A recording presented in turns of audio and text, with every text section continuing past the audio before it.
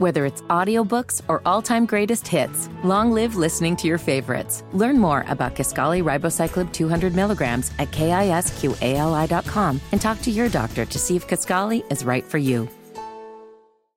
WPT. 65th minute, 1-0 Atlanta. Charlotte trying to equalize. Bender approaches on the left side corner. Into the area, headed in, score!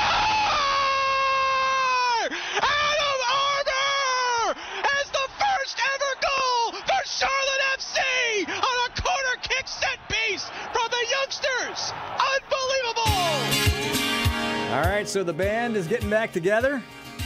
And I know when you say that about a pro team, it's not always the same band, but it's the same franchise for the sophomore season, which gets underway at Bank of America Stadium against the New England Revolution. Coming up 7:30 on Saturday night. I saw the official Twitter feed of the voice of Charlotte FC. Will Pelagic says that Charlotte FC is saying they've surpassed 60,000 tickets now for Saturday's opener. Wow. So we wanted to bring on the voice, Willie P., who we love here in the building and love hearing him on the call. What's going on, Willie P.? Bo, Beth, guys, it's great to be back talking soccer again with you, and I'm so happy that the off season's finally concluded. Well, we got Beth and Jim Zoki in here, and look, we always feed off your enthusiasm for this team, and this city certainly has followed through with that. I mean, I don't know if we could take you back to the beginning of last season and what you thought would happen versus what did with the way the team played and how the season went, and especially how the city responded. I know you had high hopes, but I don't think anybody quite knew how this was going to kind of catch fire in this city. Well, there's a lot of thoughts, Bo. First of all, I think there was a lot of just, we're happy to be here. We're happy to have a team. And then, unfortunately, a bit of a rude awakening on the opening night with a 3-0 loss. And then the great atmosphere we had on that first night at home. Unfortunately, it was a 1-0 loss to the LA Galaxy on a worldly goal in the 77th minute. But to me, the thing that I come away with from the first season is that I was thoroughly impressed with everything that the fans brought into the atmosphere at Bank of America Stadium. It was a constant thing throughout the season. There were games where they had upper deck crowds of 55,000 or more. They had a great crowd for the game against Chelsea, great crowds down the stretch of the season. And I think the one thing when it comes to the product on the field is this team learned to play together once Christian Lattanzio took over in the middle part of the season. He had to kind of do a makeshift job to deal with what he worked with. And now looking at the season going into year number 2, they feel much more prepared to handle the rigors of a long MLS season. There's going to be a little bit of a different wrinkle in the middle of it because they're going to take a month off for a brand new competition that's going to take place with Liga MX, the Mexican League. So at least from that standpoint, they are worlds further ahead than they were at this time a year ago. And I think that's a statement to the work that not only Joe LeBou and Zoran Krneta have done, but also the work Christian Lattanzio has done with these players to make sure that they're ready to take that next step in 2023. And you mentioned the change. You wouldn't have thought that either on opening night last year. They have a coaching change in the middle of the first season. What has made the difference with Christian Lattanzio as coach in terms of just his style, his demeanor, and the way the players have reacted to that change? I'm going to say this in a particular way that might not sound as nice, but he doesn't necessarily act like a head coach. He acts more like an assistant coach because he does a lot of that extra work with the players. He still comes in with a humility about him, whereas he's not too big to do the little things with these players. He has individualized video sessions that he always does with the players. He did that going back to his time as an assistant, and he was prepared to take over this team when Miguel Angel Ramirez exited about 9 games into the season last year. He had a working relationship with each player and a working knowledge of what needed to happen to make that player get the most out of their game. That's something he still does and something that he's not too big for. I think that he has the pulse of this locker room down pat. They look to him as it's his team now, which I think is something that is always great for a manager. He's brought a lot of that flair that he had when he worked for New York City FC and City Football Group overseas.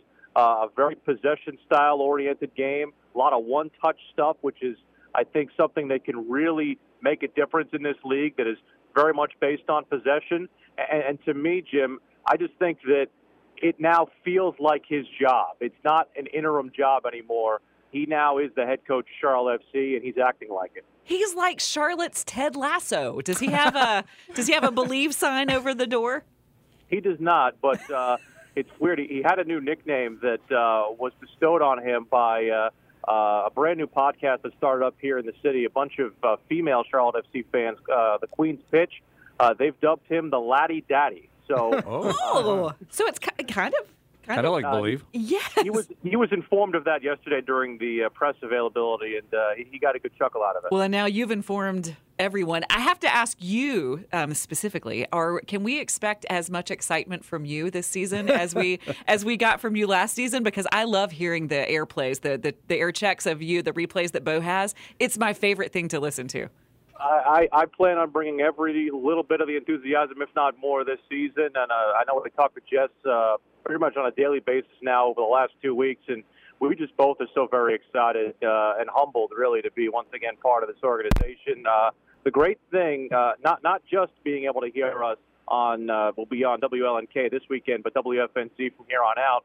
The one thing that's really great with the new interface with Apple TV, the TV deal that's come about, is that for home games, you'll be able to take the home broadcast of the radio and sync it up with the video that's going on Apple TV. There'll be a little drop-down menu that you can bring up, and you'll be able to listen to us while watching the game. Very cool. It's really, really cool. You're going to be on Apple TV.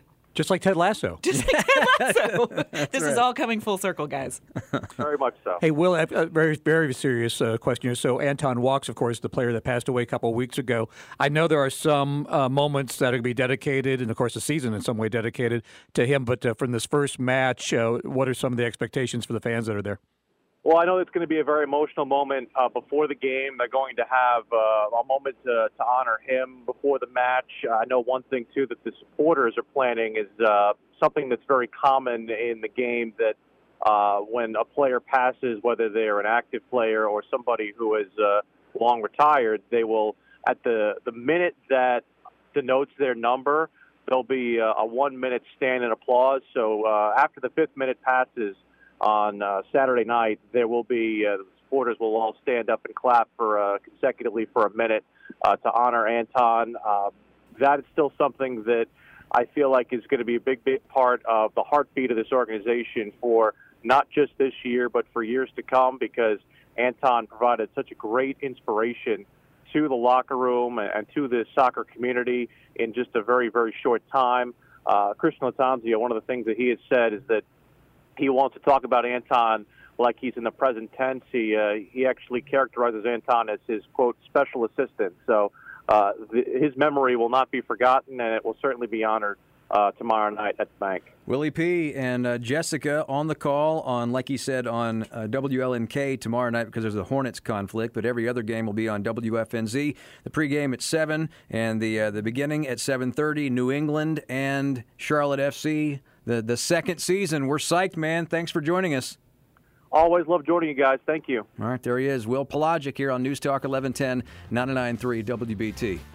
You know, people ask us all the time, how do we get up so early in the morning, right? Mm-hmm. When you wake up at 3 o'clock, you just use this as an alarm, right?